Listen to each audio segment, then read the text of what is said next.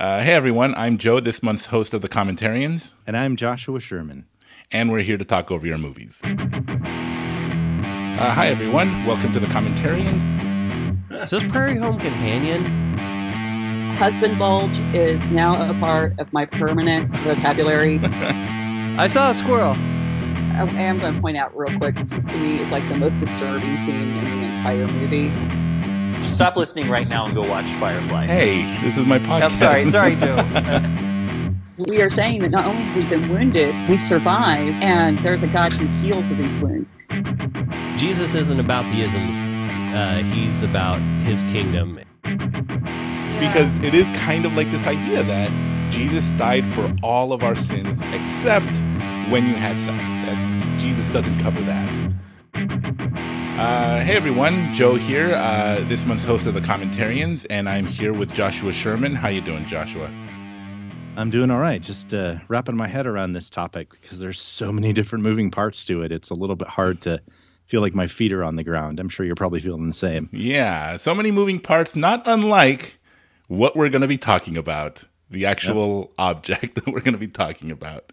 But we'll get to that in a bit. Why don't you tell us, you've spoken to us about your podcast, but why don't you tell us again? Because I'm really, really enjoying that.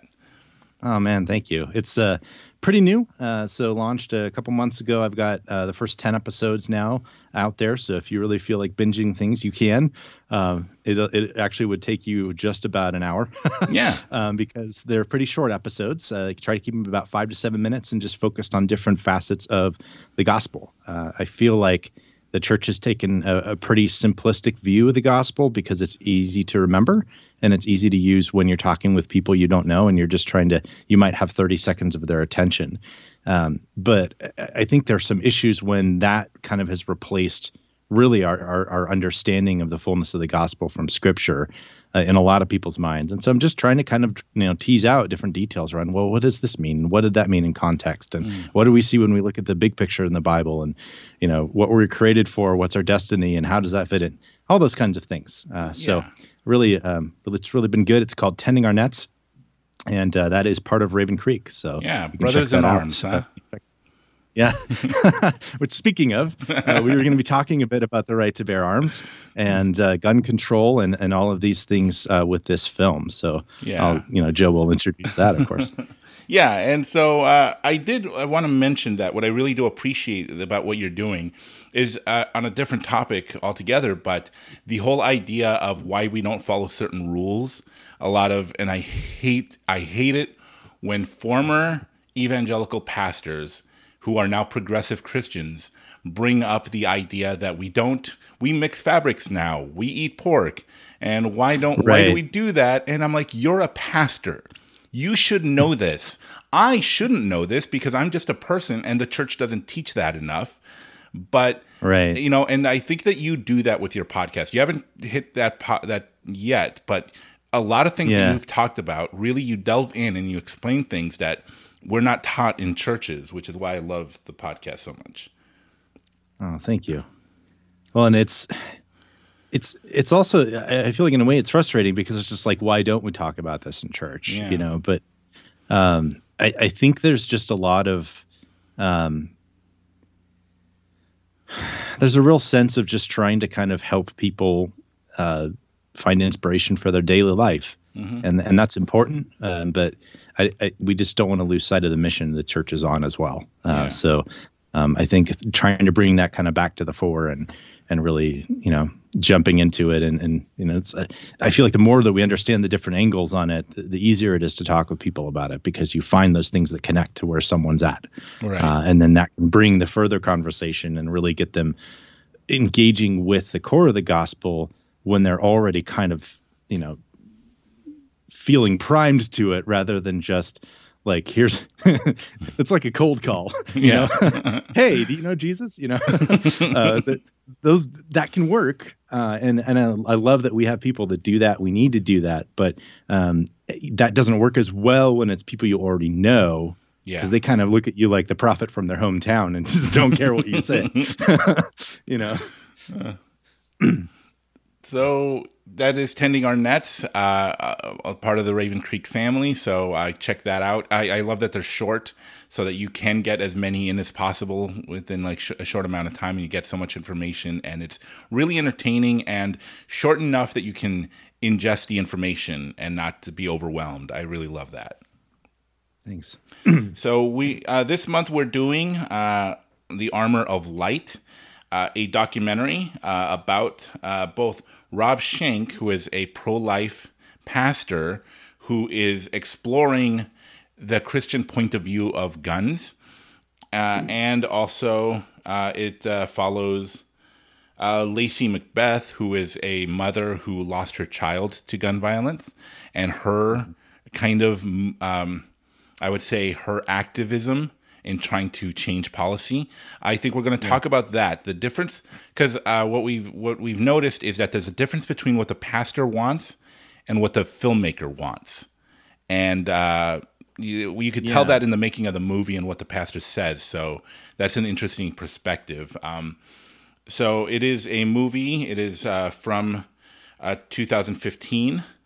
So yeah, we're going to get started on it soon, but I did want to talk about a few things. First of all, I saw this movie in Hollywood, and it turned out that the filmmaker was there, the director, and it was a really interesting conversation. A thing that a lot of people from Hollywood will say is how much they hate Q&As. They hate Q&As with the filmmaker because the audience doesn't want to learn about the film. They want everyone else to know how smart they are. And that's exactly what happened here. You know, you go to a movie, and then some, film school nerd will stand up. Excuse me, but in the third act, I saw a scene that was reminiscent of Kurosawa's early work. And I'm not talking about the stuff everyone here knows. I'm talking about earlier stuff that isn't available to most people because I'm a film student and blah, blah, blah, blah. And they just want everyone to know what they know, or that they're smart. And that happened here. I was talking to Joshua before we recorded that. I literally saw this in a practically empty theater, 5 people, 2 groups of friends over here, 2 groups of friends over there, and myself. And then when the filmmaker came out to take questions, both people, I didn't get a chance to ask my question because both groups gave a lecture about what they believed about guns. And they just spoke and spoke and spoke and spoke. And then when the second person group, they asked their question, they went on to the point where the first group, they said, "Excuse me, but this is a Q&A. Can you wrap it up soon?" And they're like, "Okay, oh, I'm sorry." And then they asked their question. You had your monologue. Why can't I? But then after that, the first person who asked a question asked another one in their own lecture. So they had another lecture go on. And that's just the kind of thing that happens in Hollywood.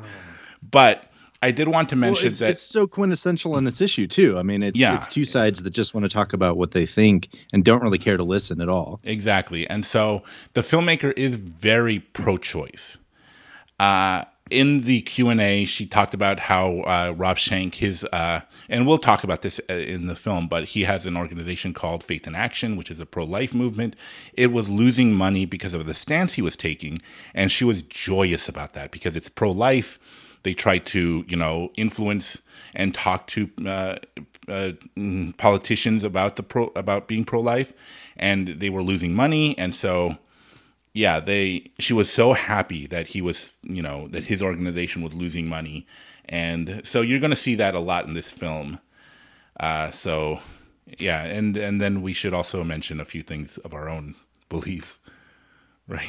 Yeah, I figure it's probably good to baseline a little bit on this because you're going to definitely hear some of our own opinions on this. And we don't necessarily agree 100% on everything, but we're just trying to approach this as brothers in Christ. We're trying to approach this as people that care about what Jesus had to say, what the Bible has to say about how we're to live our lives and the mission that we're on and all of that. And I think it's helpful to just kind of recognize some of those kind of where we're coming from. So I didn't grow up with guns, but I eventually ended up deciding that I did want to purchase something myself when I was an adult. And so, I am a gun owner. I do. I do see reasons why that makes sense. But I also see a lot of things within, what we often hear called the gun culture, that I don't feel like reflect the heart of Christ and what we're kind of the way we're supposed to be seeing the world and living very well. So on the one hand, you'll hear me say things where you'll think, wow, that guy's he's like a pro-gun crazy person. And then on the other hand, you're going to be like, why isn't he anti-gun? That doesn't make any sense. But, hopefully, kind of through it, you get to kind of see a little bit of why I kind of take stances where I do. Especially when we start talking about biblical interpretation, because I feel like most people just proof text from the Bible. They don't really try to sit and listen to it. And we'll try to do that a little bit today.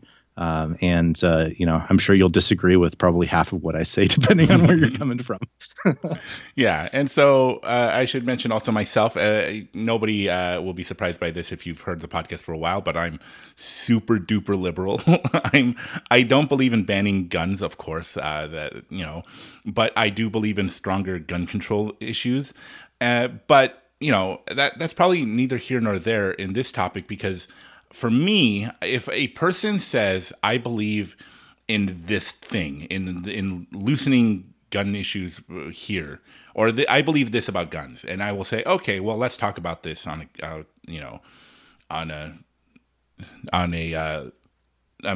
let's talk about this on a political level. But if a Christian says the same thing, I will say, oh, well, that's different. Because as a Christian, shouldn't we think this? Yeah, I mean, policy is fine over here if you believe that. But as a Christian, I think that you might be a little misguided. You might have to think about this differently. And so I do believe in certain things, but I'm more concerned with how Christians view guns on a spiritual level and on a biblical level. And that's where that's what I want to kind of discuss with this film today. So... and again, I should mention that although I do believe in stricter gun control measures, I want to own a gun. And I'm wondering, because a big thing I want to talk about today is fear and how Christians have fear for lots of things. But I'm also worried with the fact that the reasons I want to own guns might be based on fear. And so I have to kind of watch out for that myself. Why I want to own a gun. And maybe it might not be wrong. But the reasons why might have to change. So, or I might have to wait until I deal with those issues first. So, yeah. Well, and it's a complicated thing too, because, there's a difference between, talking about whether someone should be able to own something as that it should be available to them or it's a right they have versus like reasonably for that particular person. Does it make sense? Right. So, one of the things you have to think about if you're, taking it seriously is really saying, like, if I have this and I'm in a situation where I might need to use it, would I be willing to? And that's a question that'll keep you up at night. Yeah. If you're honest about it. Right. And why I would feel okay to do that. Because if you're very adamant about, yes, I will kill anyone who breaks into my house, as opposed to, hey, I might have to use this. I don't want to, but I need to protect my family. Right. Those are things we have to think about.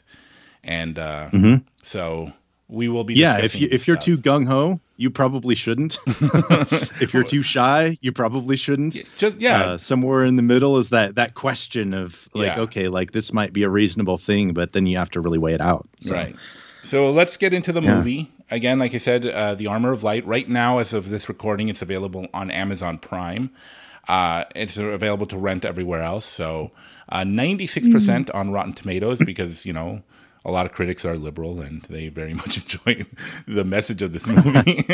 Although I think maybe they misunderstood what the pastor actually was trying to say. But we'll talk about that as well. So we are paused on all zeros and we're here to get started.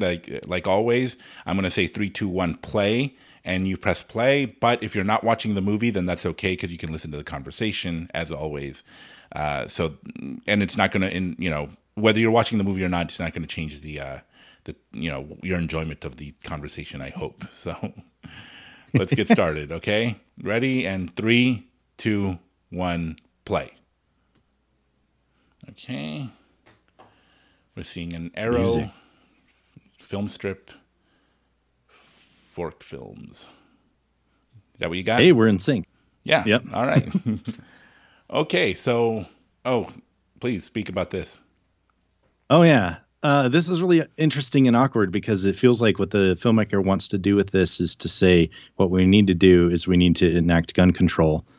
And it's a quote from Dietrich Bonhoeffer, who chose to act by being part of a plot to try to blow up Hitler. Right. So it's a very kind of ironic way to use that. And I don't know if they fully understood what they were doing when they did. Mm-hmm. But, it's an important thing that, we can't be silent. We can't be filled with inaction when there are important things that need to be done. So I can understand, using that for that purpose. Right. The quote was, not to speak is to speak, not to act is to act. So.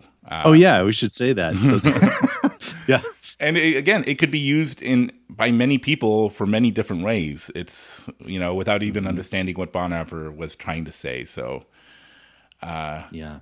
So it's opening on the pastor, Pastor Rob Schenck, who is very much a pro-life activist, but his methods were much different in the late 80s, early 90s. There's video of protests in front of a Planned Parenthood clinic where there are pro-choice folks and them pro-life people. And this is just, it's a really passionate, very violent protests happening here, as we see. And he's talking about how they would do things that would break the law, in fact, to try to stop. But he specifically says, but it would always be nonviolent. We would never resist arrest.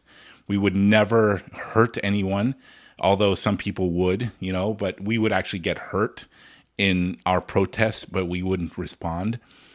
And he's actually holding a statue of a fetus in his hand, which sickens some people on the other side. Yeah.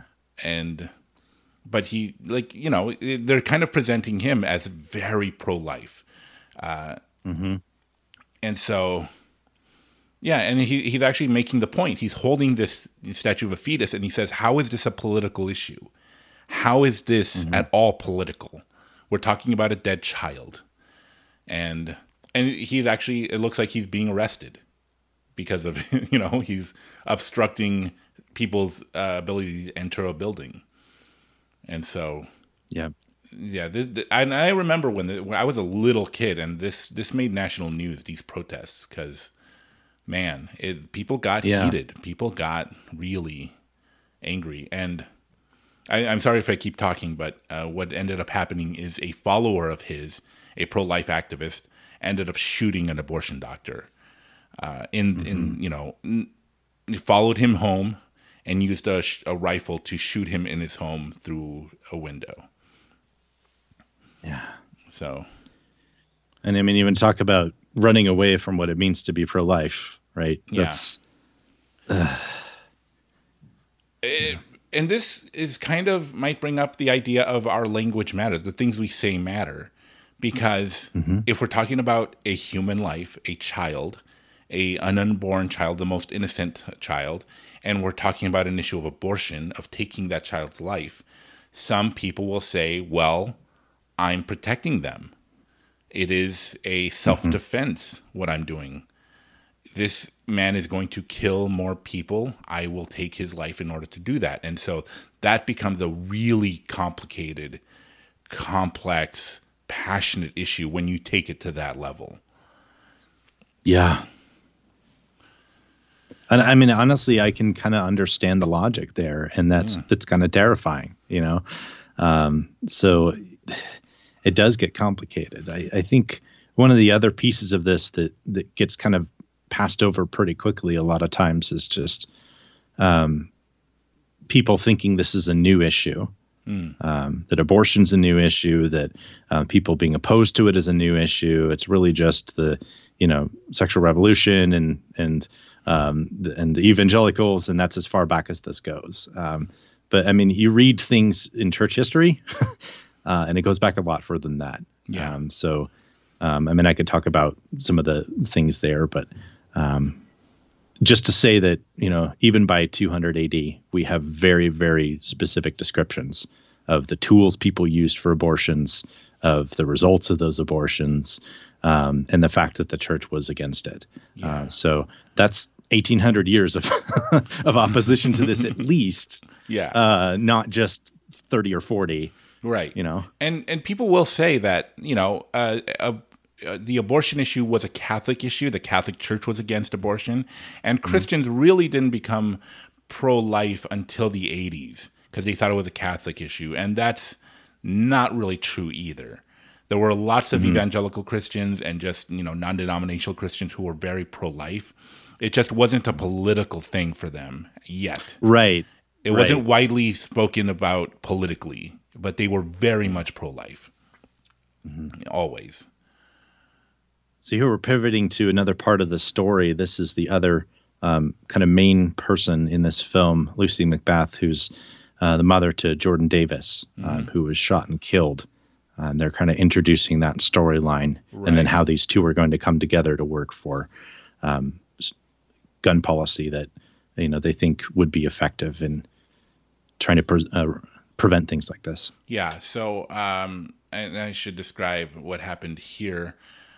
She was a divorced mom, a single mom, who sent her child. I think he turned 18, sent him to Florida to stay with his dad so that he could have a male influence. And he was out with his friends, and they stopped at a liquor store or a gas station, I should say. Yeah, I think it was gas station. Yeah, to pick up gum and cigarettes to go out and talk to girls and stuff. And there's actually a documentary about this, what happened. They were playing loud music in their car. Another car parked next to them. The gentleman asked them or told them to turn down the music. There were words. It got heated. And what ended up happening is the driver of the other car ended up shooting at their car and killing Jordan Davis. And there's questions as to why. The person who shot Jordan said that he saw he pulled out a gun and stepped out of the car, and the kid said that no, he got into an argument with them. We were trying to pull away, and he shot at us. We don't know why, and there was no gun found in the car. But of course, they drove away, and so they said the defense's claim is that they must have stashed it when they drove away. No gun was ever recovered. But the fact is that what the gentleman said was he used stand your ground as a defense, which in Florida means that if you have a perception of danger, you are without being shot at. Or, if you perceive that you are in danger, you have the right to defend yourself and shoot. Right. And so, again, it's not a black and white kind of issue here. It's not like the kids were saying, well, why do we have to turn down the radio? And they were shot. There were words. He has his defense, and the kids have their side of the story. And and stand your ground isn't really a kind of a black and white thing either. I mean, I initially was fairly supportive of it because it was one of those things where, if essentially it's just where do you place that burden of proof? And you think about somebody that is, out in public that has a license to carry, if they are in a bad situation and using their gun is the potentially safest way for them to get out of it, right? Maybe not safe for the other people. Then, how do you judge whether that's justified or not? when this happened, I spent a fair amount of time really trying to understand that law, because I tend to be pretty, pro gun rights and all of that in general. But I also don't want to just take that stance and just run with it.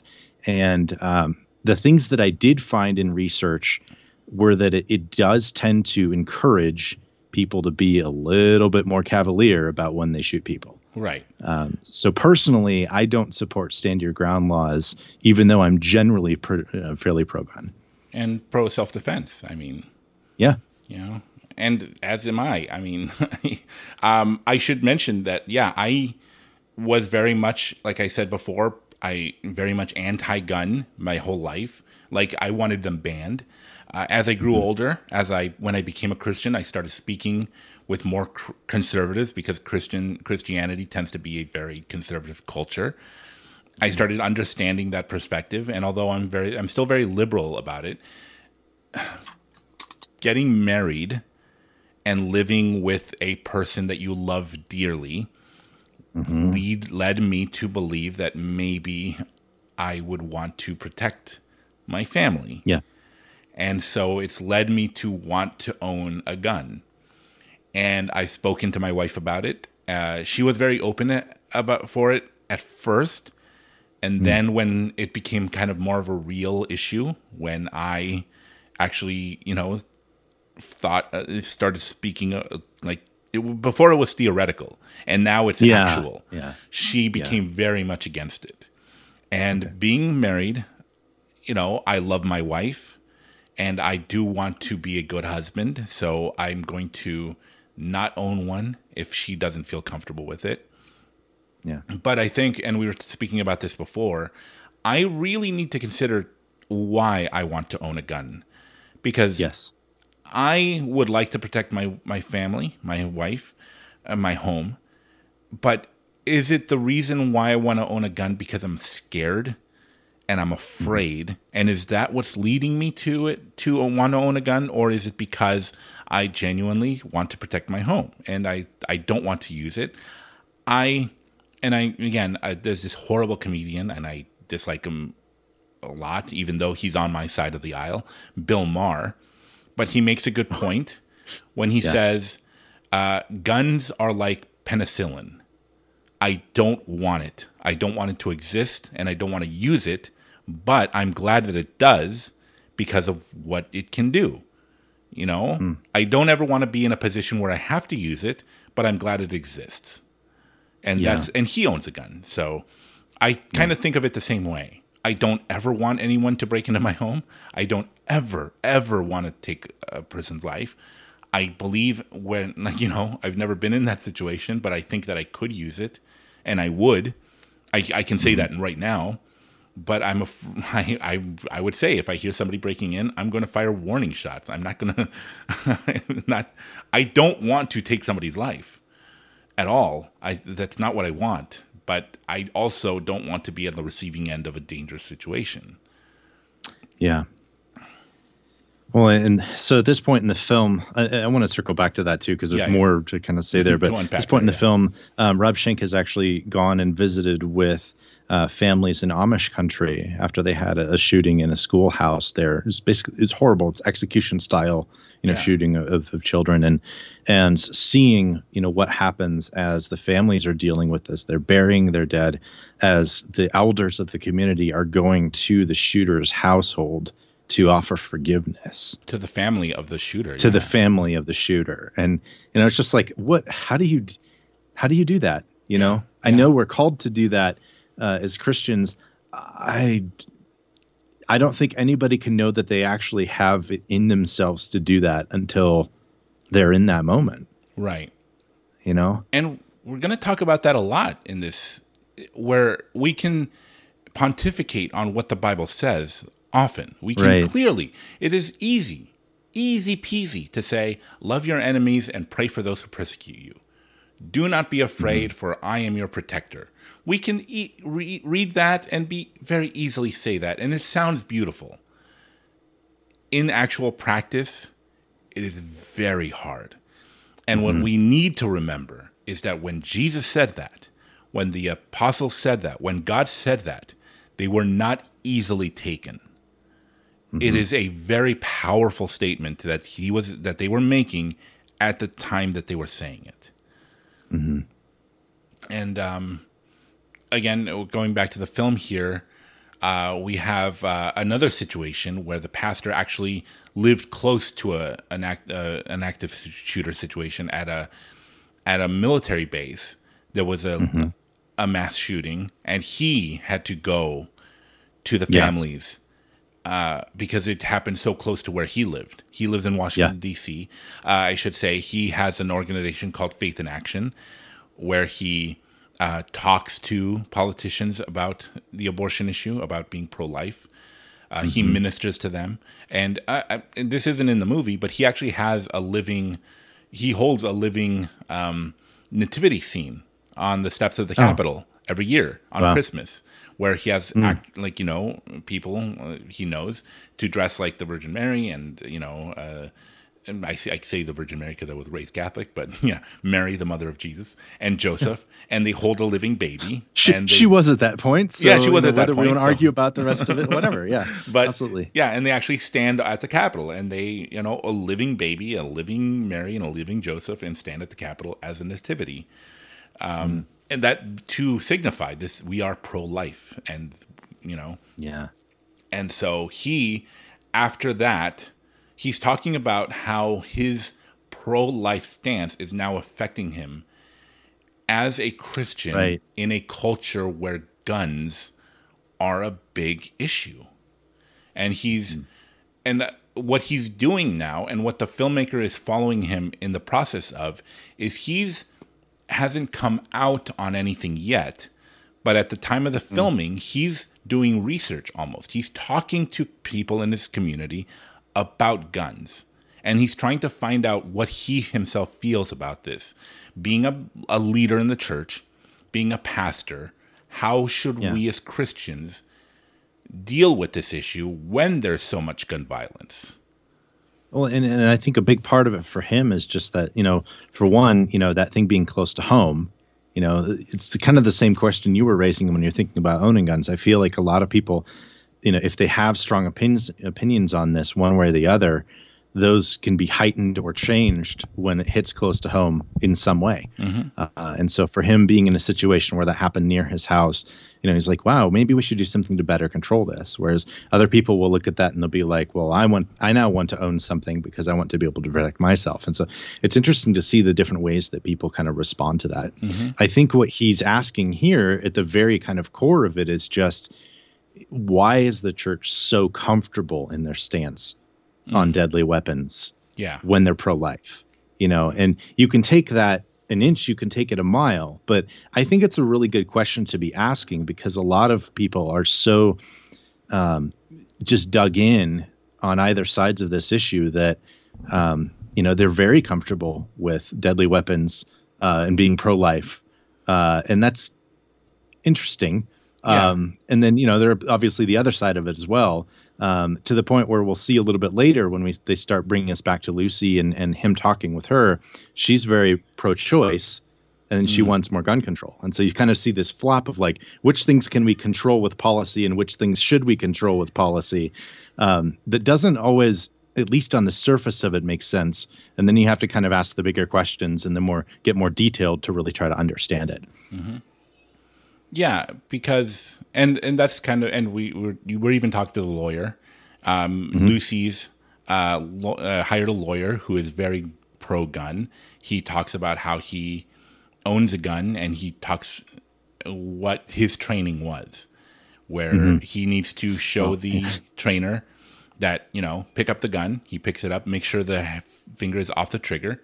Okay, make sure you have a round and pull the trigger. And that's the training that he had. That made it okay for him to own a gun. And it caused him now, taking up this case, concern. If that's all I have to do, then how easy is it for me to, be okay with taking somebody's life or having a deadly weapon? And that gets interesting too, because the laws are different by state. And they differ for just buying a gun versus even, specifically having a permit to carry one in public. So, Right. in a lot of states, you can buy a gun without proving any training.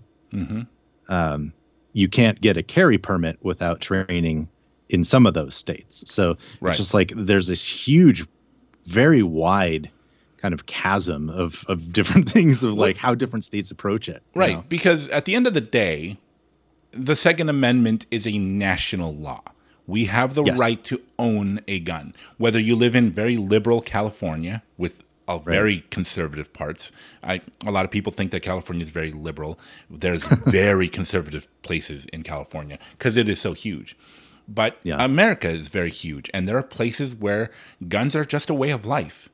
There's a gun over your couch. There's a gun because they hunt and they go out, and kids grow up with guns.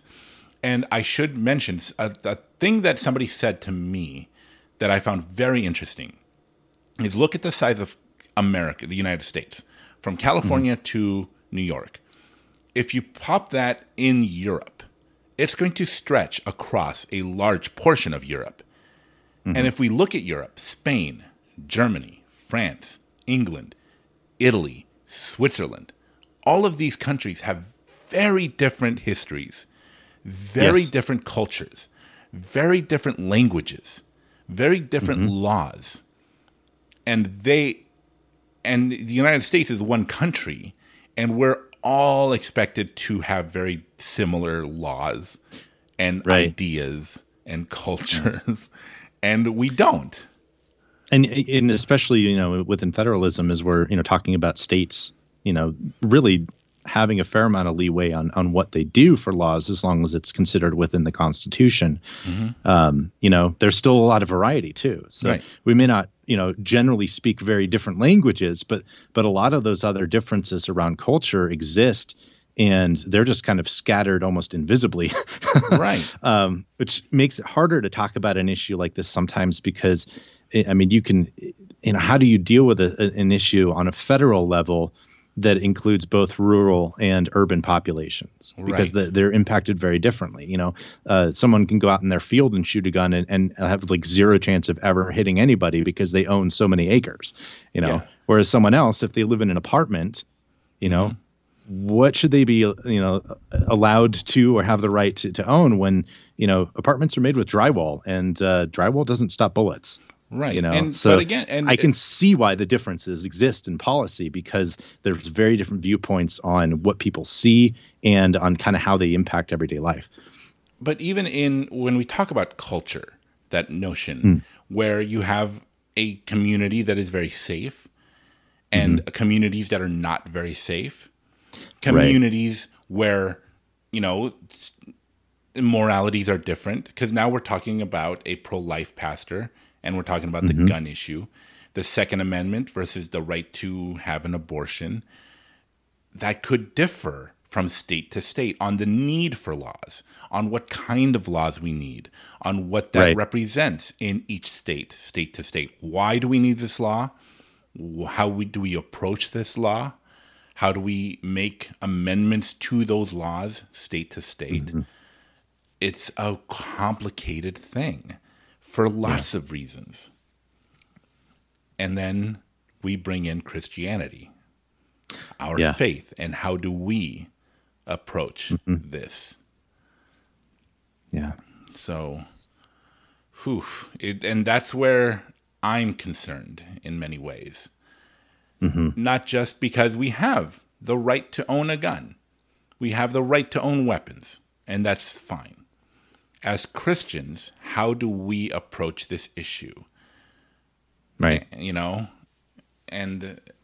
of course, if I'm being completely honest, and I don't know when you want to start opening this can of worms, but it's all a can of worms. Let's do it. Yeah. So personally, as liberal as I am, as much as I'm concerned about the gun issue, if I'm being completely honest, the Bible doesn't have much to say when it comes to the possession of weapons. I would say that the Bible and God is very okay with us owning weapons in general.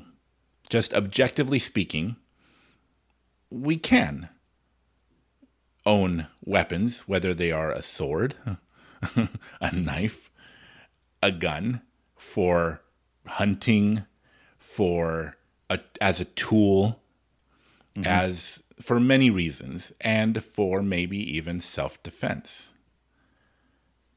And that's where it gets challenging, I think, with Christians is, for me, what I see is a kind of a few layers to this. I think there's, is it okay to own something and to use it? In certain situations, I think it is. And that's my personal opinion on that. But do we sometimes take it to where it's become almost so much of a golden calf that, it's like, I should be able to own whatever I want and use it however I want, whenever. It's like, well, clearly not. Right. Because there are a lot of circumstances in which using a gun to shoot somebody is murder. Right. And so I think, that question again of like, how comfortable are we with this, is something that I think really should involve a lot more soul searching than a lot of people do. I think most of the time when people approach the Bible, it's, let me find a proof text for what I want to say, and focusing on kind of my everyday life versus, what's the priority here? Like, my priority in my lifestyle and how I treat people should be the gospel, should be the mission that we're called to, should be loving my neighbor, all of those things. The question for me is there any point in that whole string of things when there might be a situation that's extreme enough when I might need to defend against seriously bodily injury, harm, or death of myself or my family? And then, where might that be necessary and where might it be okay? Clearly, we're not talking about a lifestyle thing here, I think, where, I would want to walk around with, the biggest gun I can find, open carry all the time. God loves you. Like, that gets kind of awkward really fast. Yeah.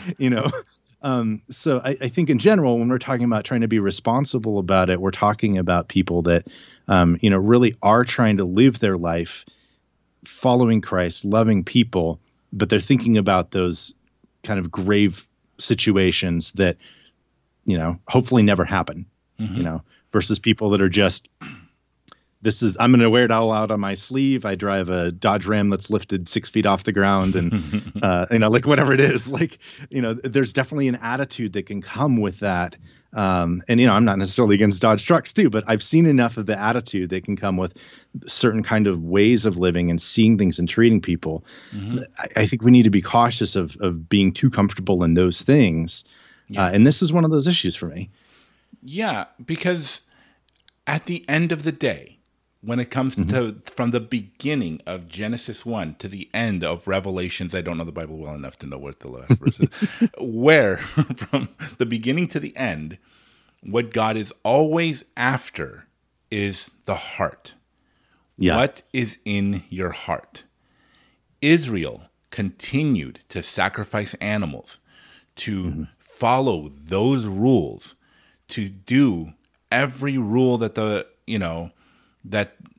law said, but they weren't following them all. And when it came to the sacrifices, he said, I don't recognize your sacrifice because of what's in your heart. The heart matters. What is in your heart? Why are you doing the things you're doing? How do you feel about your neighbor? What do you think about God? And how do you view life? What is in your heart? And that's a major sticking point for a lot of people. Absolutely. So in the film, we're moving into Rob Schenck at an NRA convention. And one of the things, you're going to hear a lot of things that get dragged out by people on both sides of this issue that we all recognize. You hear someone say, the only way to stop a bad guy with a gun is a good guy with a gun. You immediately know that's the NRA. Yeah. Right.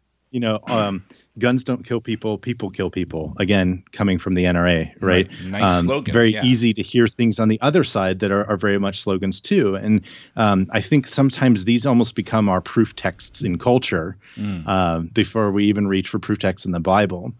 One of the interesting ones I think that people do reach for in the Bible on the program side, and we'll talk about the other side too, because I think there's a lot of misinterpretation that takes things too far, is when Jesus basically tells his disciples, like, okay, like I sent you out, you did these things, that was really cool. We're now going to do it a little bit differently. If you have if you don't have a sword, go get one. Right. Yeah. And we'll actually see, I want to say Sarah Palin says this at some point, literally quotes that, but someone at this NRA convention here or later in the film talks about that. And I think so. Anyway. Well, it might have been. I've heard it. Yeah. At a dinner or something. Yeah. I've heard it numerous times from people that I know and love that are pro-gun.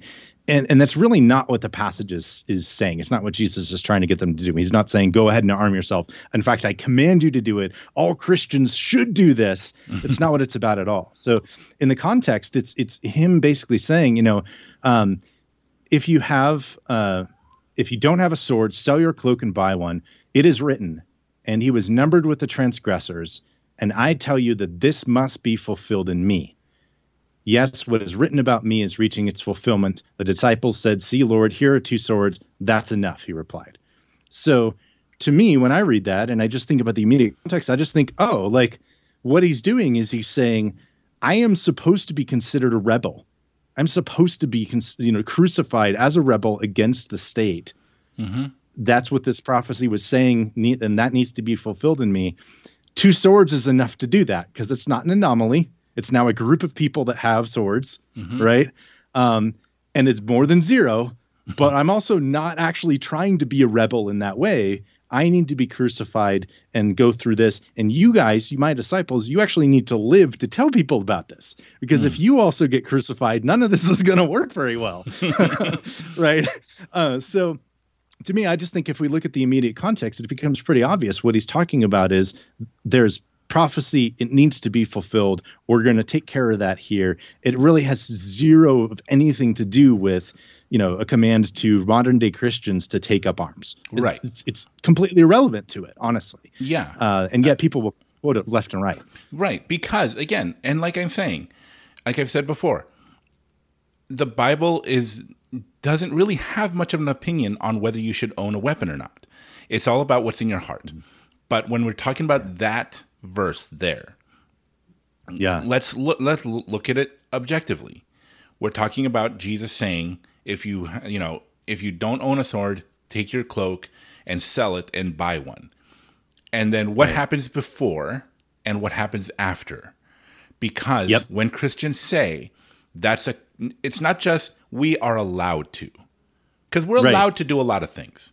What Christians do is when they look at that verse, they say God commands us to own weapons and to own it to defend ourselves.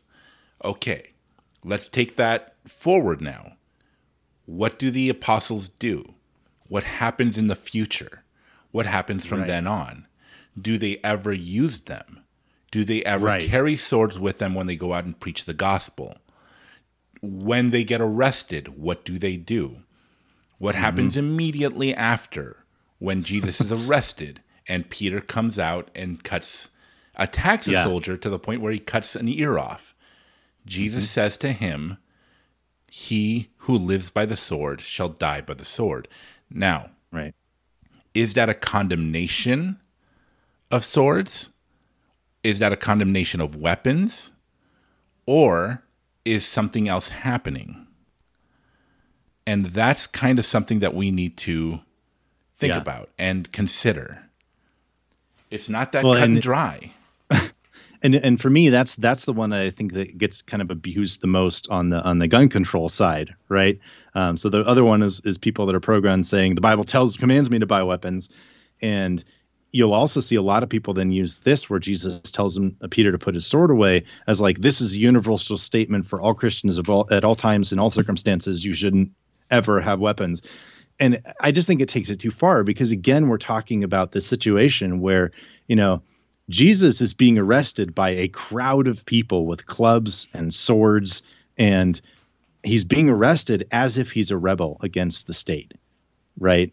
And when that's a situation, when your most hot-headed guy goes off on somebody, and you've only got 2 swords, it's not a good situation for you. So really, I think again, this is something that I think personally, actually, this is actually talking about not taking up the sword against Rome in those circumstances, because there later on in history we see people do that again after they've done it a few times in Palestine and Judea, and it doesn't end well. I actually there are some other things about Matthew's gospel specifically that really kind of get into this, where I think there's a lot of stuff where Jesus is saying, like, there's coming destruction and you guys need to figure out the right way to respond to it, or it's going to be bad. Yeah. And personally, I kind of think this is actually one of those where, he's saying, if you take up swords against the state, you are going to be killed by the state. Don't do it.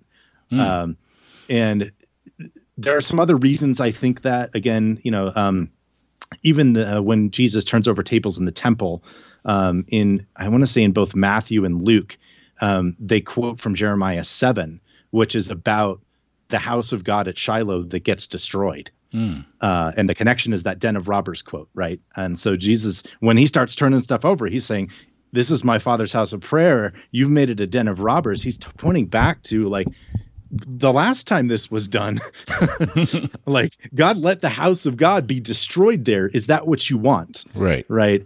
So I think there's a lot of those kind of warnings there. And indeed, what we then see in history is the church ends up taking a largely nonviolent approach to this, and the gospel just explodes. And you have rebels under, especially later on, but AD 70, you have the destruction of the temple. And then a little bit later, you have the Bar Kokhba rebellion, and the city itself is just kind of leveled. And like, again, especially when you're in the midst of salvation history, trying to fight a different battle may not be the thing to do. Right. And so again, we're talking about 2 different issues. We're talking about attacking and self-defense. What does the Bible say, and what's in your heart? Because again, the Bible isn't against owning a gun. It's not even against self-defense. It's about how do we react to the situation at hand. And that is where it gets really complicated. Because, there's people bring up, there's a verse in Exodus about thievery and theft. Yeah. And I wanted to talk about that because that's one that's brought up often is, maybe we should put a pause to this, because in the movie, now the two people that the director's following come together.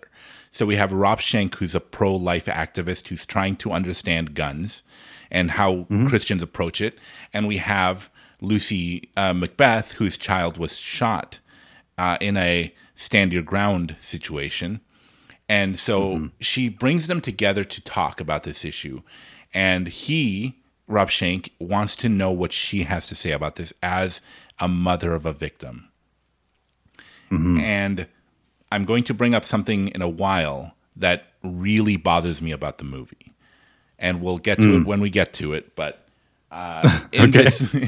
when she says it, because she says a lot of interesting things, which is one of the things she says is that Christians have replaced God as their protector with guns.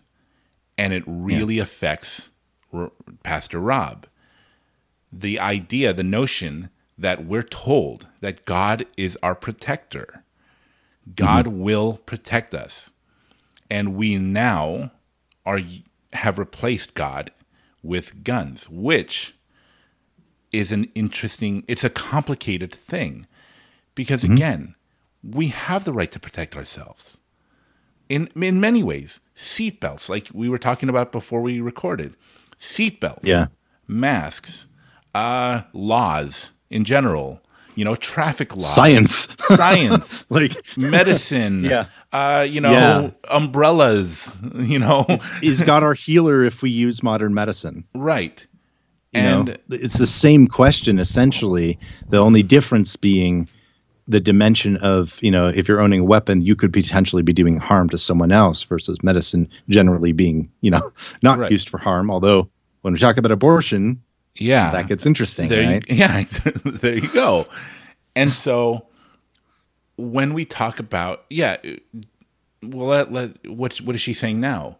Jesus never advocates for violence, which is an interesting thing to mull over. There's one time in Bible study, there was an interesting thing that somebody brought up. Can you hear my dog in the background? Because a little bit. This is going to happen from time fine. to time. My dog goes, every time we call, it isn't that interesting. In the time now, in the pandemic, every time we call somebody, they say, "Oh, please excuse children playing in the background or dogs because our employees are working from home." So please excuse me if you hear children playing in the background or dogs barking. I literally had that this morning because it was a coworker that had a kitten, and that kitten was like, "Me, I need attention. Me." Yeah. So, but anyway, and something interesting happened where Paul was going into a town to preach the gospel, and a prophet comes to him, and he removes Paul's belt, and he ties himself up. The prophet does. He takes Paul's belt and he ties himself up, and he says, "If you go into this town, this is what's going to happen to you. They will bind you like this." And Paul says, and Paul continues, he just goes into the town anyway. And the question we asked is, did Paul ignore an order from God? Did he disobey an order from God? Or was God telling the prophet, tell him that this is what's going to happen to you, but go anyway? Interesting argument, right? Because I hadn't really asked those questions before. Was God telling him, don't go there, you're going to be arrested? Or was God telling him, when you go here, you're going to be arrested, but, I still want you to go. Prepare yourself. Yeah, yeah. Those are things we have to ask ourselves, because it's not a simple issue, and especially when, and this is a big one, fear comes into play, because fear can blind us. And on both sides, when we see a mass shooting, we become afraid and we want to get rid of guns. When we see we want to buy more of them. Or we want to buy more of them. Yep. What is the right response for Christians? Because I think that it's getting really foggy out there. It's getting really dangerous. Not physically dangerous. What concerns me is the danger of our souls, of our hearts. When fear comes into play, we might make the wrong decision. And that's what freaks me out. Because, I gotta say, man, it's really hard to make a good decision when you're afraid. Yeah. Yeah. Well, and we talked about this a little bit at the kind of start of, before we started recording, the kind of head versus heart thing, that people reacting with feelings, people reacting, with logic, whatever it is. I think one of the things we have to try to get away from is doing either of those things. Because what we need to be doing, if you look at when Jesus, said, love the Lord your God with all your heart, soul, mind, and strength. In Greek, he adds mind, because he knows his audience won't understand it properly if he just says heart, soul, strength, which is what the Hebrew says. Because in like Hebrew thought, like there wasn't this bifurcation between the heart and the mind. It was all like emotions and thoughts and reason, and all of that came out of the same place to them. And we've somehow split them into two and decided we want to pick one or the other. And I think it's a mistake. I think we need to learn to be more integrated people so that we can do this well. And this is something interesting to talk about, because we have in the movie, he has a prayer breakfast where, lots of leaders come together Christians come together, a lot of leaders in the church come together to discuss a lot of different things, and he's about to bring up this issue of guns to them. Again, because he's undecided yet, and he wants to know what do other people say when they talk about guns. And somebody says, and this is interesting because I've never heard it interpreted this way, they said that the man who does not protect his family is worse than an infidel. What I've always been told, the interpretation that I've always held was if you don't provide for your family. A man who does not provide for his family is worse than an infidel. Now, I'm willing to take both, but the issue is what is in your heart and how far do you take that? And what does that mean to protect now I have to your look family? that up. Yeah, right? What does it mean to protect your family? Does it say you have to use a gun to protect your family? Does it mean, because it's like I mentioned before, I now live with my wife, and I live in a very rural area where it might take a while for the police to get here. And what am I going to do? And what is my obligation? And what does God want of me? Right? Oh, boy. And the hard part is that the language there isn't super specific, right? So you have different semantic range there of essentially, respecting things, providing things, having regard for things. So it gets a little bit, I feel like it's a stretch to say that protect fits within provide in that way, but I can see why people might say it. That's interesting. Yeah. And so she's like, as he's talking, he says, what does he say? He says, God, what we need then, because he's talking to people and people are telling him, no, we need guns to protect ourselves. We need guns to protect our families. And he says, okay, so what you're saying is that we need God and the Bible and a sidearm.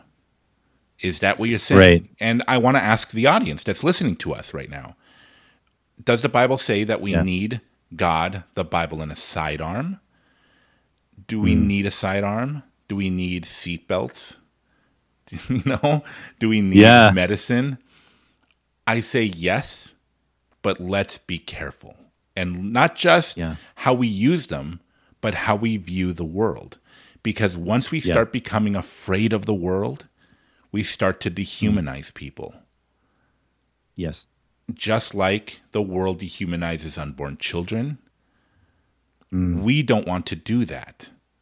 We don't want to make it okay. And interestingly enough, in the movie, he speaks to largely white Christians. He goes to a black church. And many devout, God-loving Christians are African American, and they have a completely different view on guns because their experiences are much different. And often on abortion. And often on abortion. Because their experiences are much different. And it becomes complicated when, when you grow up in a white community, when you're safe, when you see, when you're afraid of Antifa and Black Lives Matter protesters and marches, and when you live in a community destroyed by gun violence. And it becomes a very complicated issue because when fear enters your heart, it can cloud it. And I want to really, really tell Christians, not that you're wrong, not to get rid of your guns, but what are you afraid of? Why are you so passionate about your guns? Because we do this with everything, right? When we talk about alcohol, why are you drinking? Why do you drink so much? If I tell you to get rid of your alcohol, what is your reaction going to be? Right. If I tell you, get rid of your gun, what is your reaction going to be? Because it's really difficult when you're afraid of what might happen to your family, when you watch the news and you see protests and marches and people coming after you, what is your reaction going to be? Why do you own a gun? And it becomes I can speak to that a little bit personally if you want. Yeah, please. Yeah. So a couple things I want to wrap on just before pivoting to that. That 1 Timothy 5, anyone who does not provide for their relatives and especially for their household is denied the faith and is worse than an unbeliever. I do think you could probably pack protection into that in some ways, but the context is really about providing for widows.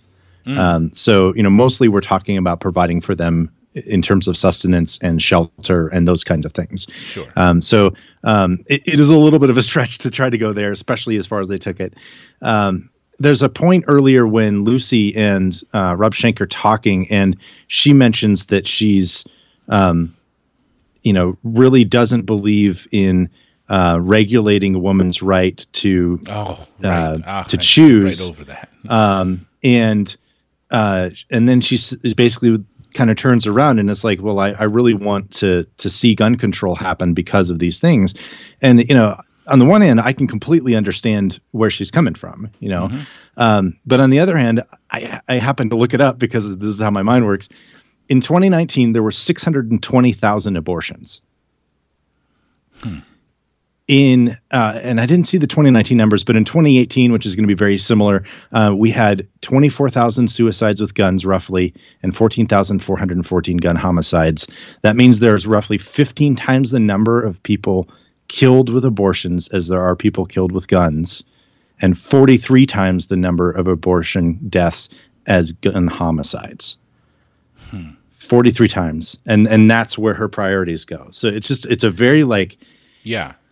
Yeah. I'm sorry, because I did want to bring that up. We're talking about a movie about a pro-life pastor talking about guns. And I spoke to, I heard the director speak at a screening. And for some reason, and this really bothers me, is they're talking about guns. They're talking about the gun issue. And then all of a sudden, they wedge in this moment when Lucy Beth says, oh, well, I would never have an abortion, but I would never infringe on a woman's right to choose what she does with her body.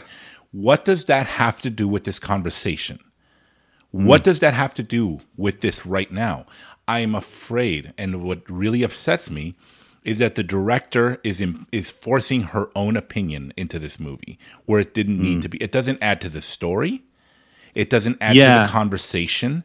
What does Macbeth's opinion on abortion have to do with anything? It has nothing. I think it's basically just showing that they don't agree on a very significant political issue, but they can come together around this other one. Yeah, but I also think again, it felt very contrived to me. Yeah, and that was the Bonhoeffer quote at the beginning, and this were the two moments in the film where I was just like, well, there's a few more. This is another one, actually. So we're diving into the film here. We have Rob Schenk and his family looking at pictures from the family photo album of the Holocaust and of the persecution of Jews in Nazi Germany. And then he's going to be talking about how he came to Christian faith. And that was another moment for me that was just again, kind of odd. I don't want to over push the point, but it is weird in a film that talks very, very heavily in terms of gun control and being pro-gun control, when part of the film is looking at a regime that partly was able to do what they did because they took people's guns. So again, another point of that, it's like a heart-rending moment in the film, but there's also this weird sense of the context is really odd to me. It is. It's like they're forcing something. It bothers me that the director is trying to force, but we still believe in choice. We still believe in abortion, right? Everyone, okay, I know we're talking about guns, and I know we're talking about a pro-life pastor, but we all agree that a woman's right to choose is important, right? Okay, let's move on. I think that they wedged it in too much. And so... yeah. So you were asking a little bit about kind of the sense of fear and reasons for owning guns, and I think for me what it was I have friends in law enforcement and I talk to them about the kinds of things they see every day, and kind of listening to like, okay, like what kind of stuff, basically kind of like what's the real picture here. And for me, I looked at it and started, thinking about that. I looked at it and said, okay, like what's the average response time for the cops? Like if I have a bad situation and I need to call for help, how long does it take them to get to me? In most places in an urban area, it's something like 5 to 10 minutes on average, which is long enough that if it's a really bad situation, all they're going to do is set up the tape and try to keep people away from a crime scene, and they also don't, like in rural areas, it's a lot longer. In suburban areas like New Orleans, they had a recent study that was saying it was something like people waited over an hour for a 911 call response, which is crazy in a city. There's also, recognizing that legally the police don't have to provide protection for any individual citizen, even people that have a protection order. So like if your wife went and got a protection order against a stalker tomorrow, and then like the next day, stalker shows up, does what stalkers sometimes do, like you could try to sue the police, but nothing's going to happen. Like it won't go anywhere. Right. And so I just looked at some of those kind of, things and said, looking at starting a family and recognizing like there is evil in the world. Mm-hmm. I don't want to live afraid of that. But I also don't want to just ignore it. And so is there anything practical I can do that gives me the ability to respond more effectively in the worst case scenario that also isn't going to drag me into this sense of like, there's a boogeyman around every corner. Yeah. Right. Because I don't know how to do that and also love people the way we're called to at the same time, it's a hard line to walk. Yeah. But I feel like if you're owning guns as a Christian and you're not trying to walk that line and not feeling that tension, you probably need to pay a bit more attention. Yeah. We were talking earlier that when we read the Bible and we go back and we look at Israel, they demanded that God give them a king. They made allies of themselves with evil nations. They did terrible things out of fear. And that concerns me when we look at because the news is so manipulative. When we, and so I wanted to bring up why I wanted to own a gun. And I remember when the pandemic first started, a friend of mine who is a gun owner posted a meme, and it was a joke. It was just a joke. But it was not Rob Halford. He's from Judas Priest. But it was from The Office. Somebody was looking through sinister looking through window shades. And he said, when a gun owner watches non-gun owners collect supplies for them. Yeah. At the beginning of the pandemic, people went out to the supermarket to buy stuff. And my gun owner friend says that, when your non-gun owner friends, collect supplies for you. What he's saying, and it was a joke, but what he's saying is that if you have a gun, you can take whatever you want. Right. And so that or really flip side. Yeah. And that actually probably the way it was framed is probably not quite what he meant. Right. What he probably meant is that if you have guns, you'll be able to keep the things you have. And so if you don't, you won't. Sure. But the way it's phrased is a lot more aggressive, that's scary. He was joking. And what he was saying is that if you have a gun, you can take whatever you want. And it was a joke, but it really scared me. Because what people in the NRA say is, a good guy with a gun, the only way to stop a bad guy with a gun is a good guy with a gun. And if we're Christians, we believe that we all have the ability to do evil. And what jumped out at me was that there's no such thing as a good guy with a gun. There's no such thing. At any moment, we could use that wrong. And we think we're the good guys, but we could do real evil with it. And so for me... It's how you use it that then actually redefines the good and the bad. Right. Yeah. And so it scared me, and it made me want to own a gun to protect myself from people with guns. not the evil, bad guy, evil, rapists and, protesters. I was afraid of people who think they're good coming after me. Wow. And so, I mean, look, we really have to be really careful about how we view other people. Right now, in our country, and I know I'm not saying anything new, but we're led by fear, and we're changing how we view people. When the Bible says, love your enemy and pray for those who persecute you, it's easier said than done. Yeah. It's easier said than done. If you're super conservative and again, I don't want to be political here, but if you support Donald Trump, if you're very conservative, you're afraid that rioters are going to destroy your home, that they're going to hurt your family. And if that's what's leading your fear, then how much do you love your enemy? How much do you love your neighbor? It's really hard to follow God when you're afraid. I'm not saying get rid of your guns. I'm saying that every one of us have to look in our heart. How much, if I love drinking beer, I love drinking whiskey. If God tells me never drink again, it's going to be really hard for me to do that. If you are afraid that Black Lives Matter protesters are going to come after you, how easy is it going to be for you to get rid of your guns if God tells you to get rid of your guns? It's really hard when you're afraid. Yeah. It's... Well, and it's, it can be easy to apply kind of similar logic and just turn it around too. And so, not to be, well, I'll be devil's advocate for a moment, but I'm also not pushing this super hard. I just, again, talking about the fear thing, it's like, okay, also, if for people that don't really know how guns work, that don't really, have never fired one before, that don't really understand any of the kind of dynamics around, self-defense and all of that, to look at things and say, I'm afraid because there was a shooting, we need to outlaw all guns.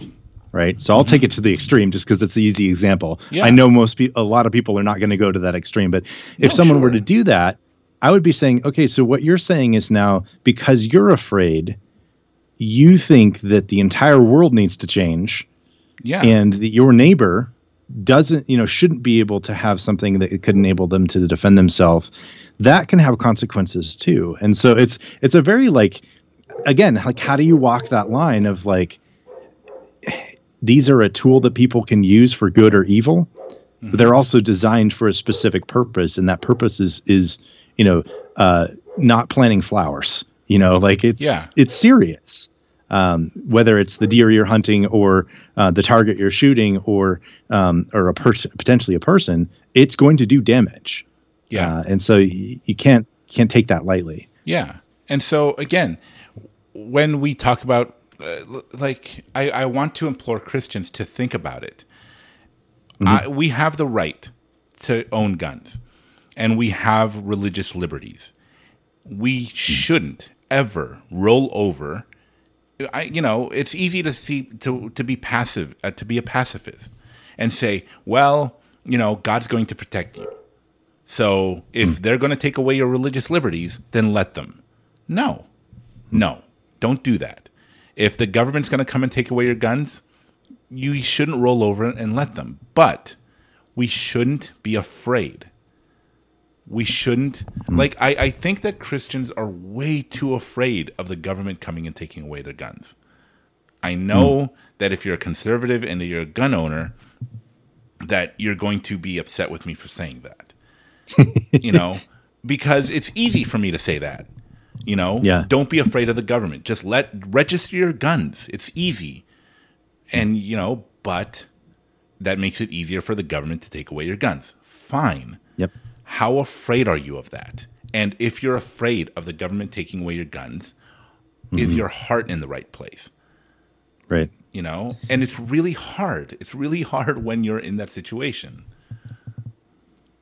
It's also really, I feel like No, yeah, This is the you're point. right, We're starting to though. go back and forth right at the point in the film where they're starting to argue They're over it. yelling So it's at pretty each fun, other. like that Yeah, background. exactly. Yeah. So let's talk about Like, what's happening. okay, in the movie. now, Joe, I really want to disagree with you. No, Let's talk about what's happening in the movie. In the Yeah, movie, Rob Schenck is with other friends, and they're getting really heated because they're saying that people are afraid of people coming and taking away their guns. The only way to stop the only way to stop a bad guy with a gun is a good guy with a gun. Yeah, it is, but yeah, I don't know, because again, I'm saying don't be afraid that the government is going to come and take away your guns. You're going to tell me, and you should. You should tell me, why am I going to let the government take away my gun? And you're right. And that's what makes this hard, right? It's the other thing. I mean, I have so many different thoughts in so many different directions. I know. It gets fun. And that's why it's hard to do documentaries. Because in a documentary, we're thrown information is thrown at us, and we have to discuss this, and it's hard. So, on some level, I actually have a harder time with people taking up arms against the government than I do with self-defense, because I think some of the passages that we do see in the Bible, are more aimed at don't take up arms. It's not going to end well for you, right? Yeah. I do think there's context to that, and I think it's specific to to that period in church history, especially. But if I were thinking about something like, okay, like should Christians in China take up arms against the government to protect themselves, I don't know what I would say on that, right? Because on the one hand, like I don't like tyrannical government. On the other hand, when you're talking about 50 million Christians in a country with billions of people, it's not going to end well if you take up arms against that government. You probably need to just focus on preaching the gospel and doing whatever you can to expand the kingdom of God, and just hope and pray and recognize that persecution is going to happen, right? I mean, that's the reality that a lot of people live in, and so I think it's a more complicated issue, even looking at it from a generally pro-gun Christian, than maybe even you're saying that. Like,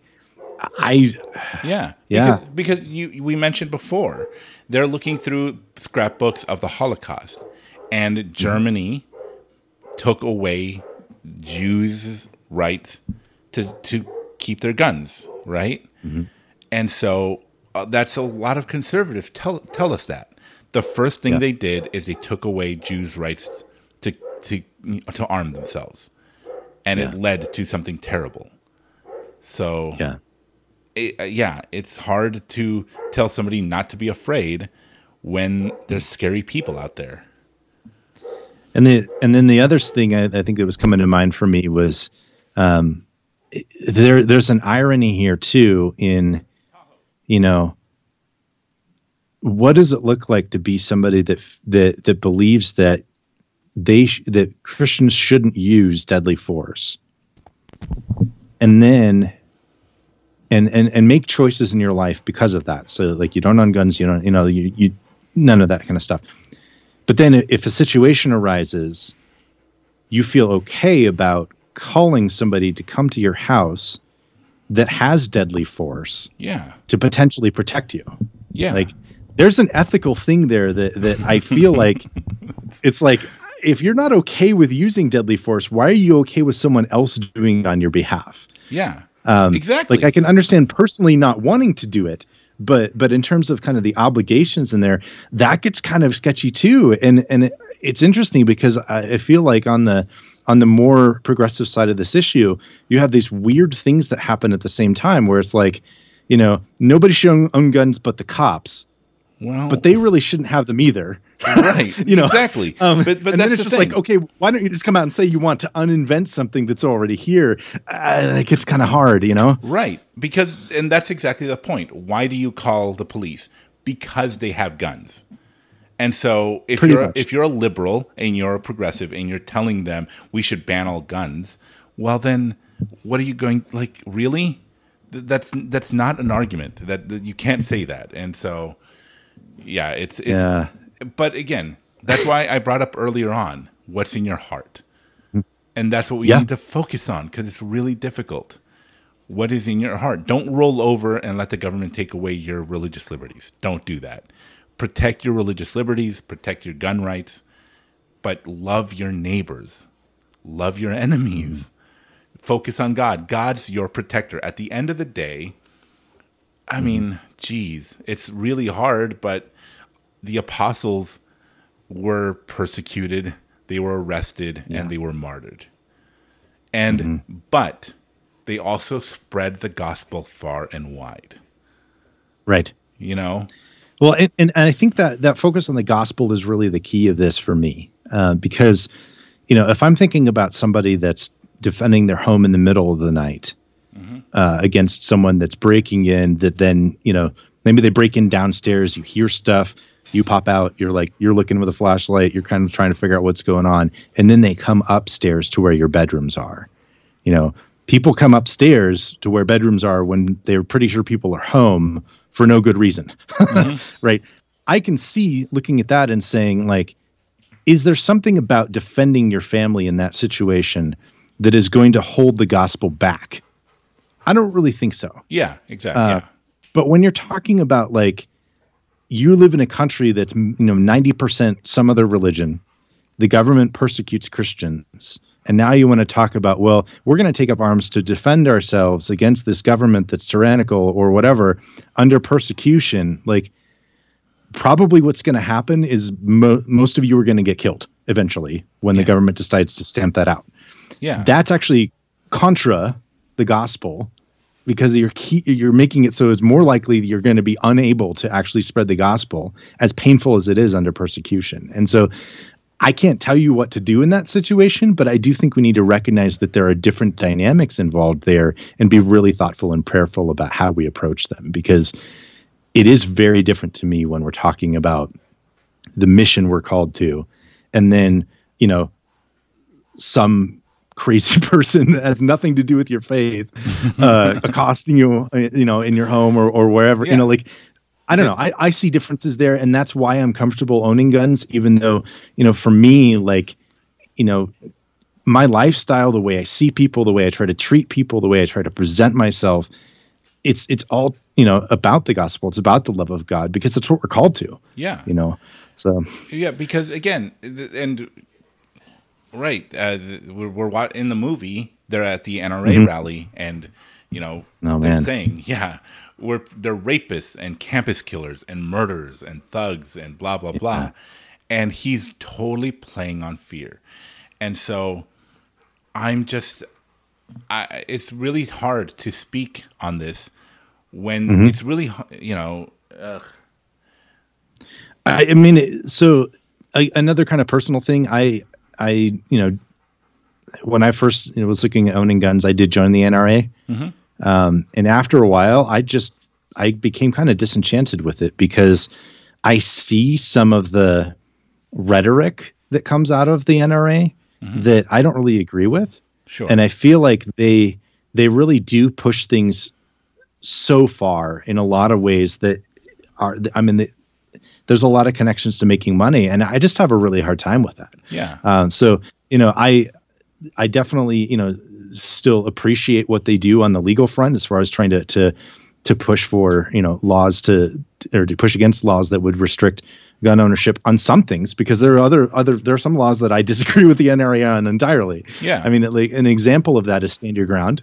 I also really honestly, I think we should have universal background checks. Yeah, I do. I know there are people that will fight against that till the day they die. But to me, there's no particular reason to make it easier for somebody that has a mental health issue to then go, having been fully diagnosed, and go buy a gun. Yeah. And do something terrible with it, just because we're either, we don't want to do checks, or because we're not doing them well.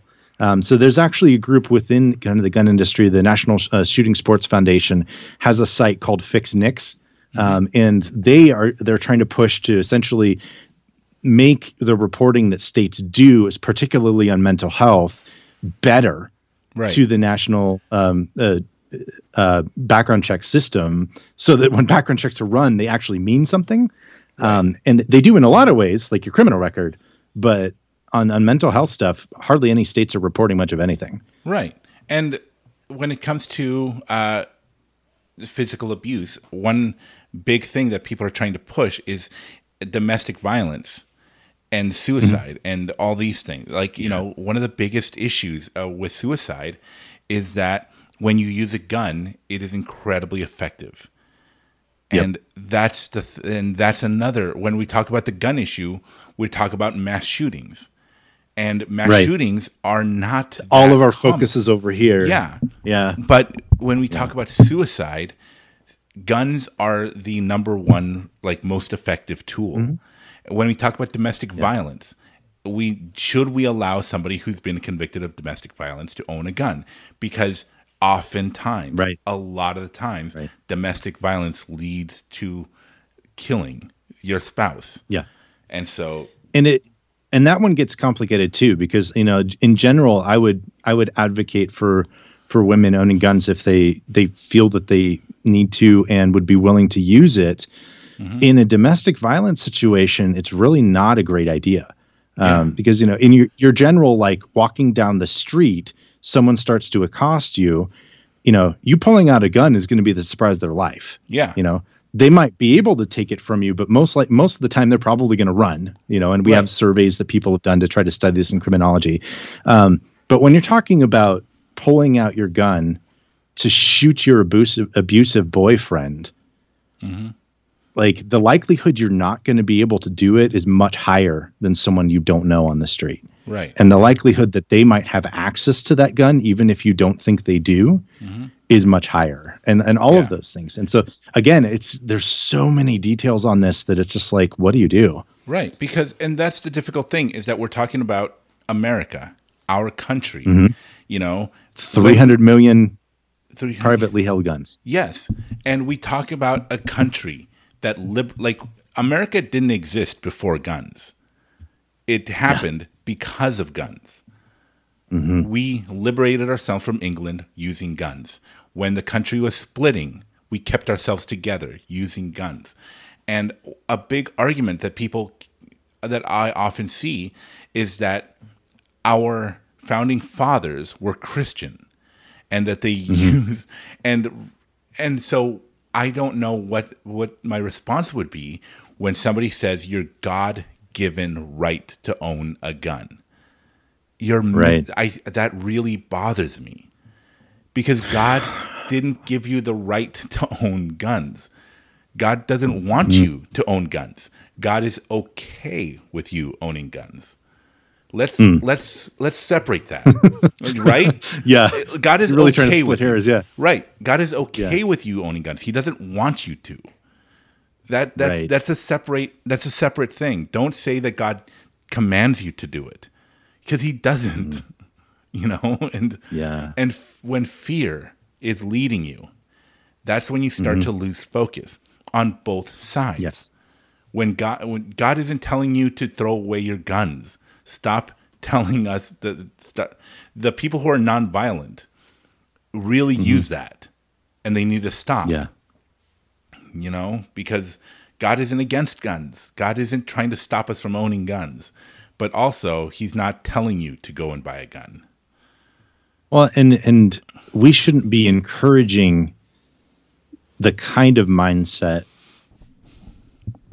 that elevates a trust in guns higher than we should have.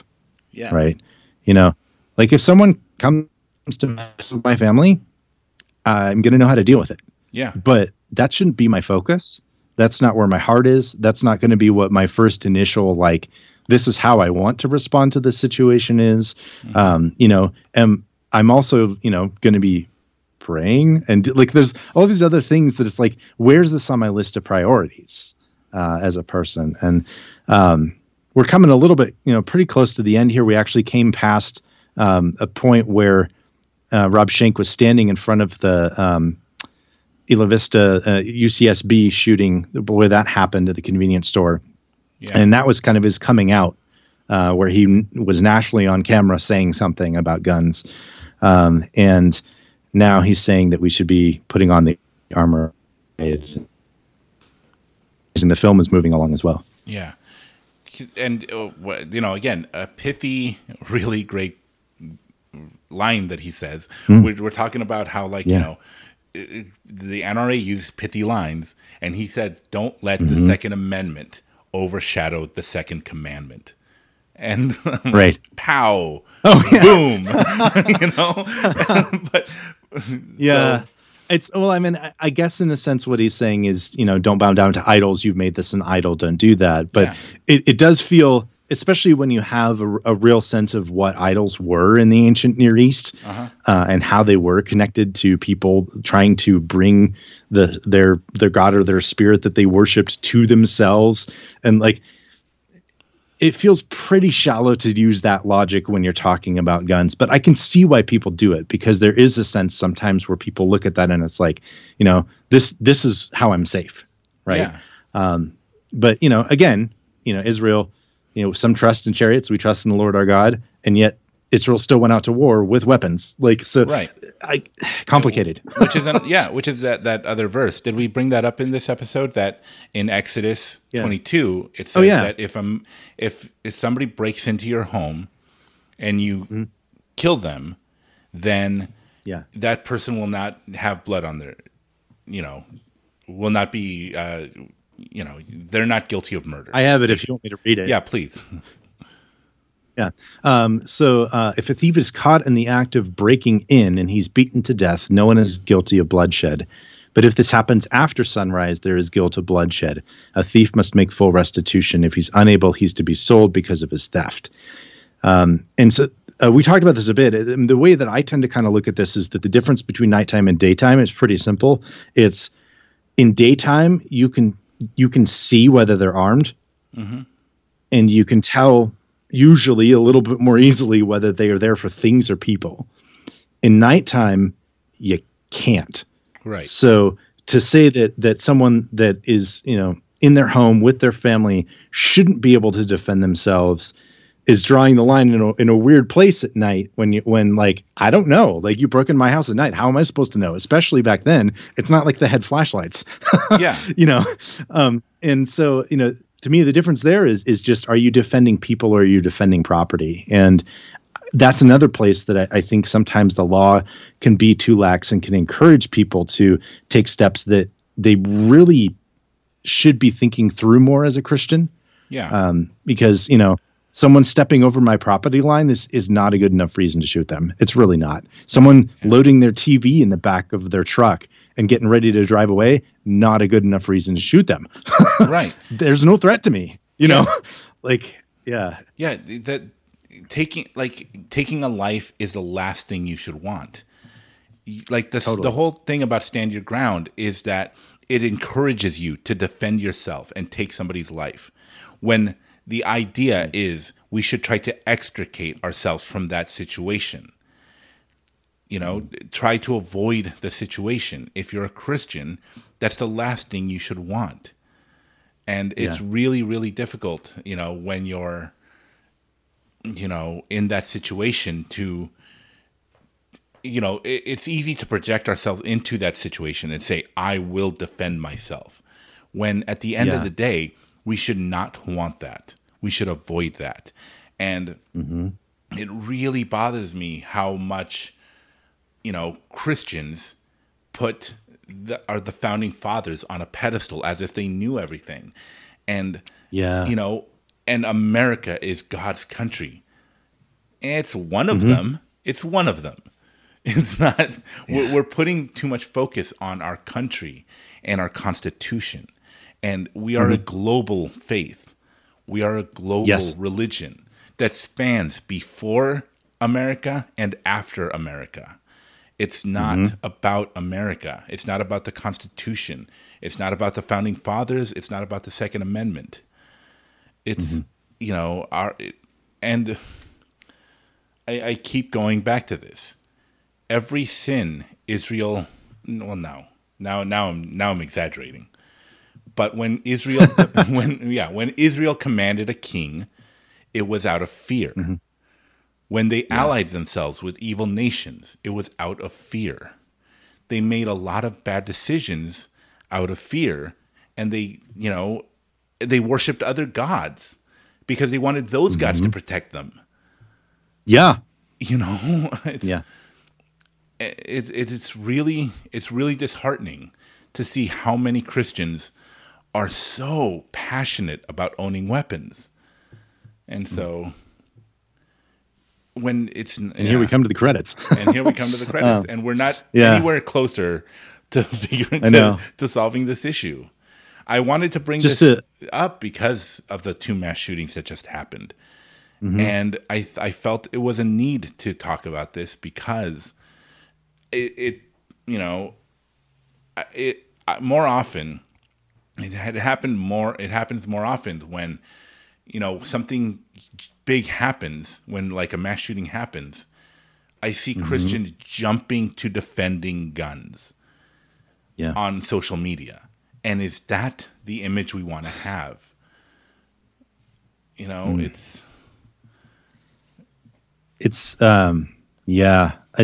just one more point of kind of context with the film. At the very end, they were showing Lucy giving a speech with Moms Demand Action. So that was kind of where she ended up going in terms of taking practical steps to try to be involved as an activist, coming under that umbrella. And I believe they started as a response to Sandy Hook, right? Yeah. That was one of just kind of the closing of the film, is that her speech, and then her and Rob praying together. And kind of trying to show this coming together of like, well, maybe even though we don't agree on abortion, we can come together on gun control. It's kind of where the director seems to want to take that. Yeah. As far as mass shootings, I think personally what I see with that is that most of the time what you end up having is pretty one-sided responses to it. Mm-hmm. And I'm just kind of tired of that. Yeah.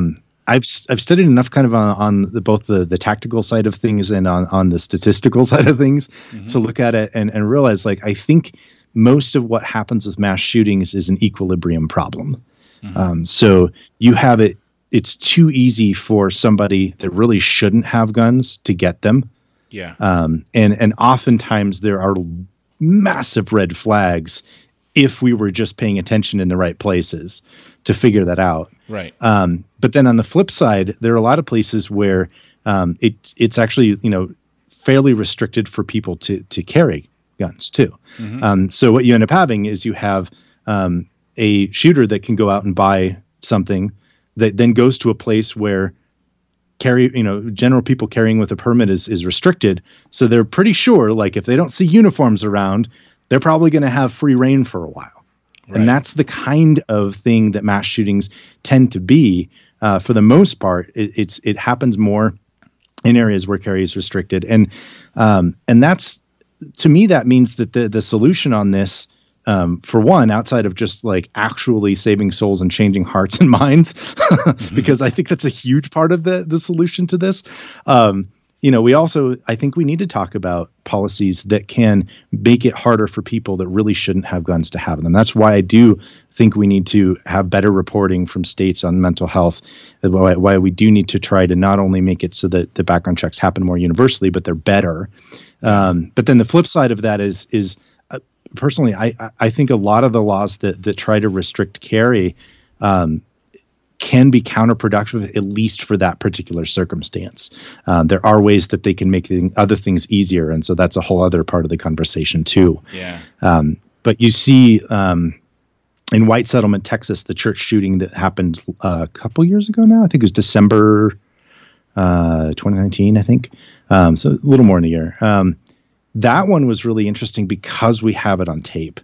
And I say interesting, it's horrifying. Yeah, it's horrifying. Don't watch it if you're not, if you're interested in this topic and you're looking for first on this kind of thing, it can be interesting. But please, it's horrible. Yeah. No, because it cut out on you. If you're looking for... Oh, okay. Can you say that again? If you're looking for a firsthand viewpoint on what happens when there is a shooting and people respond to it.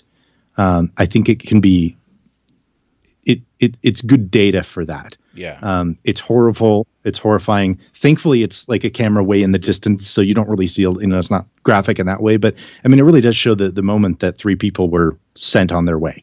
Yeah. Whether it took a while in the hospital or not, that was what ended their life. And that one, what you see there is you see both tropes that people will pull up. You see the church security guard that takes like 10 years to pull out his gun and gets killed. Yeah.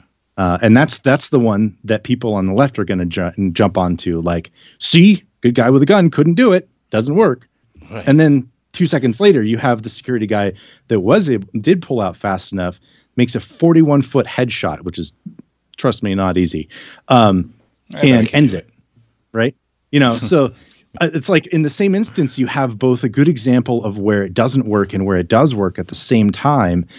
And that's in a church, which raises a whole bunch of other questions about carry and guns and Christians and churches. And, so again, complicated. And I don't think we can look at a simple answer to issues like mass shootings and gun homicides and gun suicides and treat them all kind of in the same category. I really do think we need to be doing more to look at those different pieces of things and saying, what can we do here? What can we do here? What can we do here? Because they are very different situations. Yeah, because again, I think a lot of memes I see are this mass shooting AR-15, this mass shooting AR-15, AR-15, AR-15, AR-15. Mass shootings are the least number of gun deaths in America. By far. By far. The number one cause is like gang violence and suicide and domestic violence. And so to ban the AR-15 isn't going to solve the issue. At the same time, that it's almost like if we're going to talk about mass shootings, that's not a gun issue. That's a separate issue. And therefore, I do think it is when you're talking about universal background checks personally. Oh, no. But Sure. Yeah, absolutely. But that's what I mean, is that if we're going to talk about mass shootings, let's talk about that on a different level. Let's not talk about that when it comes to banning guns or changing gun laws or whatever. Let's look at that separately, because the AR-15 is an incredibly effective tool to killing the most people in the least amount of time. So let's look at that, not so much as like part of this discussion, but as a separate thing. Like, and so it gets, again, it gets, well, so, I mean, other things that kind of make this complicated, right? So mass shootings don't happen very often. They tend to be, people that really shouldn't be getting them in the first place. Right. They go to somewhere where most people aren't armed. There's a whole thing on that. When you're talking about suicides and homicides, there's a lot of differences there too. And how do you look at that? What do you do there? Because something that's a solution for one part of this problem might be causing a problem somewhere else. So, for instance, with suicides, like one of the things people will do is put waiting periods in, because they figure if you're suicidal now, you may not be in 5 days or 10 days, right? If you're homicidal now, because it's a crime of passion kind of thing, they don't want you to just go into a store, buy a gun, and go kill someone, right? So I can see that making sense in those kinds of situations. It also makes it more complicated for a woman that has a stalker or to get a gun to protect herself in the immediate. She might be killed in those 10 days, right? Yeah. And I know people that have been killed by their stalkers. It's not just a make-believe thing, like it's real. And so how do we come up with policies that really can aim well at these variety of situations? It's a hard question, and we have to ask kind of all those situations together and separately to really kind of come up with something that works well. The other thing is that suicide tends to be mostly a rural thing. It's mostly middle-aged white men. Right.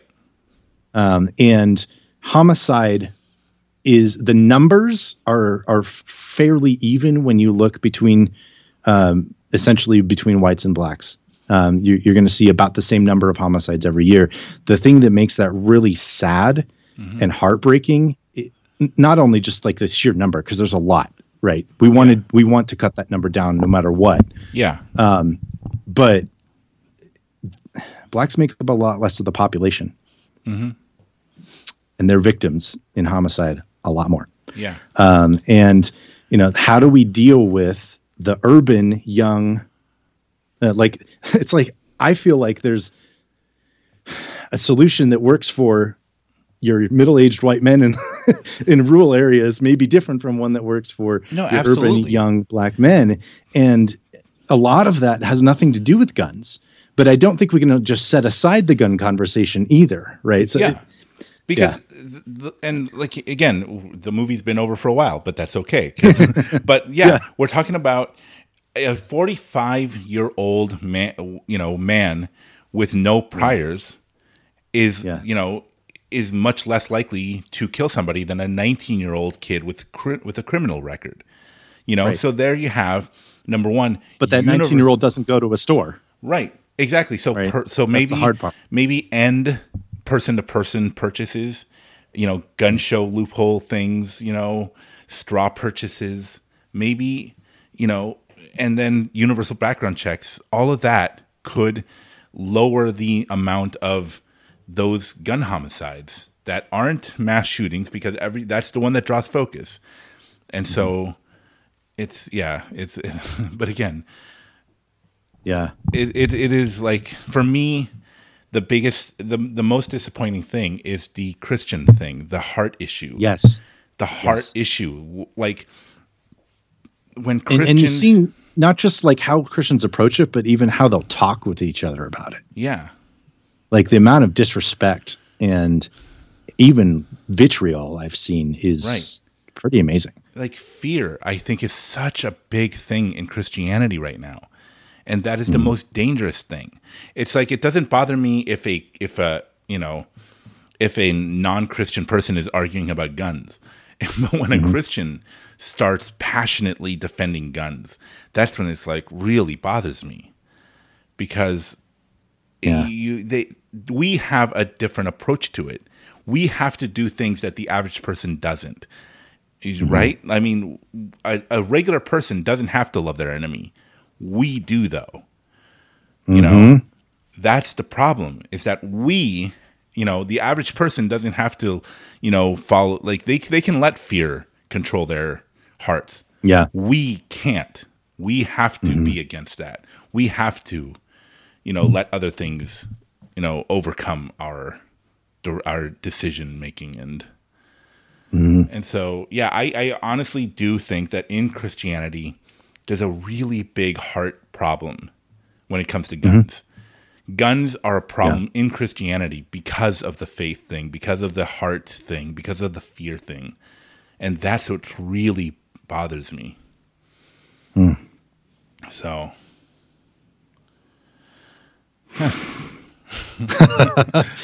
We might be running out of steam. Yeah, I think that's what it is. Yeah. Anyway. Yeah. I hope that this movie helps on some level. When you're watching this movie, if you did watch this movie, don't have a preconceived notion. Don't have this, idea, because again, Rob Schenck, the pastor, wasn't trying to change policy. He just wanted to come to Christians and say, how are we viewing this issue? What is happening in your heart? He didn't want to change laws. He just wanted to talk to Christians directly about guns. And I think the filmmaker had a different point of view, but that's fine, because we at least got his perspective on it. So, well, and I think the hard questions are the hard ones. Yeah. And they're the ones that we need to ask. And I hope in this episode, if you have a really strong opinion on this, one way or the other, that you've been challenged a little bit, you've been encouraged a bit, and that you're really, especially just thinking through the hard parts of our hearts and what that looks like, and what it looks like to love your enemies, in a world that's not very nice. Yeah. And what it looks like to be focused on the mission the church has in spreading the gospel. Yeah. And have those be your primary things. And then, how does this fit in? Where does it fit in? That becomes the question. It's not, I'm defined by the fact that I'm an American first or a gun owner first, but I'm a follower of Jesus.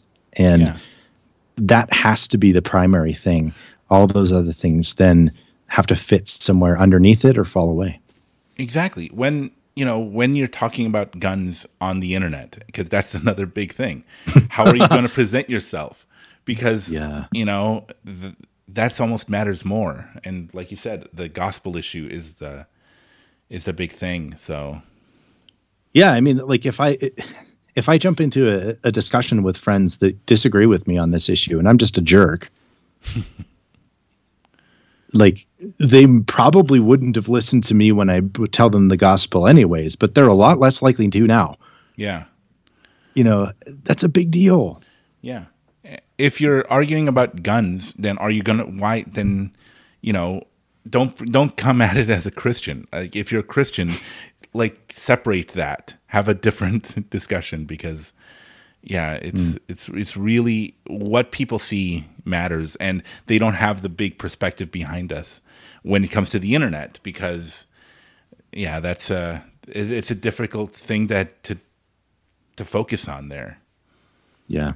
So it's hard to navigate for sure. So there you go. Let's end it now, because we're just I think like we're gonna ramble for right. So there you go. Tending Our Nets podcast, really wonderful podcast. Check that one out. And so I hope that we at least I don't know, made you think a little differently about this. Don't go to your Bible for proof texting. Think it through. Yeah, exactly. Don't take a verse and then say, well, that solves it. Let's look at the context of what it's trying to say. All day, every day. All right. So, anyways, thank you guys for listening, and thanks for being here, Joshua. Absolutely. All right. See you next time. Bye. Bye. You've been listening to the Commentarians podcast, a Raven Creek Social Club production. Don't forget to follow us on Facebook, Twitter, and Instagram. If you like what you heard, please leave us a review on iTunes. If you'd like to support our show, visit our Patreon page at patreon.com/thecommentarians. Thank you for listening, and until next time, remember, movies are a reflection of our lives and of other people's lives, and we get to experience them together. Come back to the movies with us. We love sharing them with you.